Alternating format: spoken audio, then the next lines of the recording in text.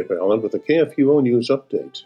The Commonwealth of Virginia has dropped the criminal charges against Pastor Kevin Wilson of Lighthouse Fellowship Church in Chickasaw Island. As a result of Virginia Governor Ralph Northam's COVID Order 55, police served a summons to the pastor for holding a church service on Palm Sunday for 16 people spaced far apart in a sanctuary that's rated for 293 people. The penalty included a year in jail and a $2,500 fine. The General District Court for the county has now dropped those charges. Liberty Counsel represented Lighthouse Fellowship Church, which has filed its opening brief to the Fourth Circuit Court of Appeals in a federal lawsuit against Northam for violating its religious freedom. Under the orders, the church can hold meetings with unlimited numbers of people to feed, shelter, and provide social services, but religious services are restricted to no more than 10 people. The 10-person restriction is still in effect, even though the criminal charges were dropped, and the civil case will continue.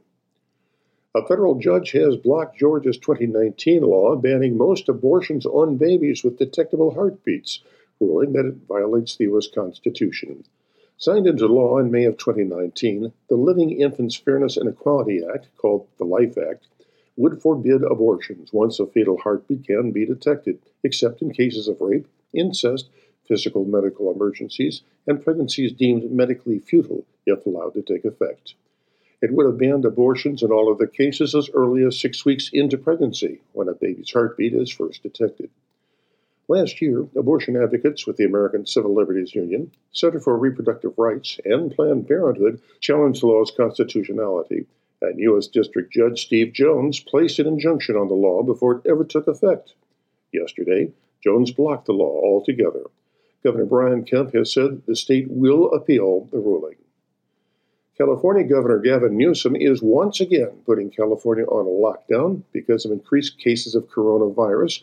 Newsom is closing down most businesses and forcing churches to close, canceling worship services, but abortion businesses are exempted. Newsom just shut down indoor church services again in more than 30 counties. The announcement was made during his noon press briefing Monday, discussing efforts to combat the spread of COVID-19.